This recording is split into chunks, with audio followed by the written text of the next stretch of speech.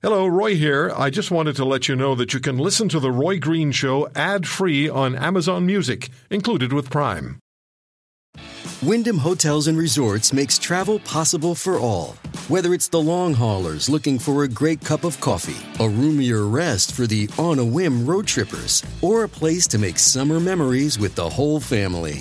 No matter who you are, where you're going, or why, with 24 trusted brands to choose from like La Quinta, Days Inn, and Super 8, your Wyndham is waiting. Get the lowest price at WyndhamHotels.com. Restrictions apply. Visit website for more details.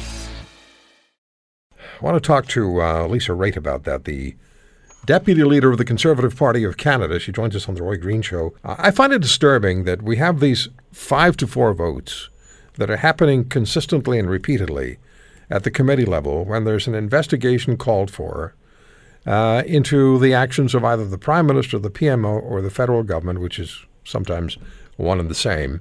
And most recently, it was the Foreign Affairs Committee about the ambassadors being told, don't speak out on China unless you check it out with us first. There was another one, I've forgotten which one it is. And then it was you and the Justice Committee on the issue of Jody Wilson-Raybould, who's still not allowed to speak, right?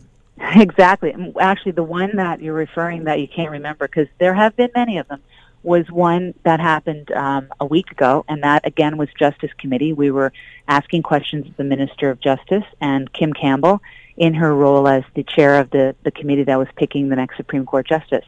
And we were trying to get to the bottom. We're trying to get to the bottom of that leak of information, which was given about a former applicant for a Supreme Court justice position, because the attempt was, of course, to make Jody Wilson-Raybould look bad. And, you know, I asked the former Prime Minister whether or not she thought that the leak came from her committee, and she said absolutely not. And she said, but, you know, if the parliamentarians are concerned about it, they should investigate. Well, I agreed with her and moved the motion.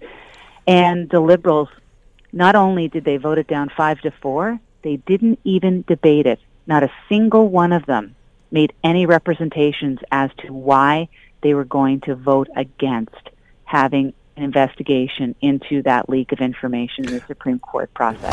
The Roy Green Show podcast, ready and waiting for you anywhere, anytime. Subscribe at Apple Podcasts or Google Play today.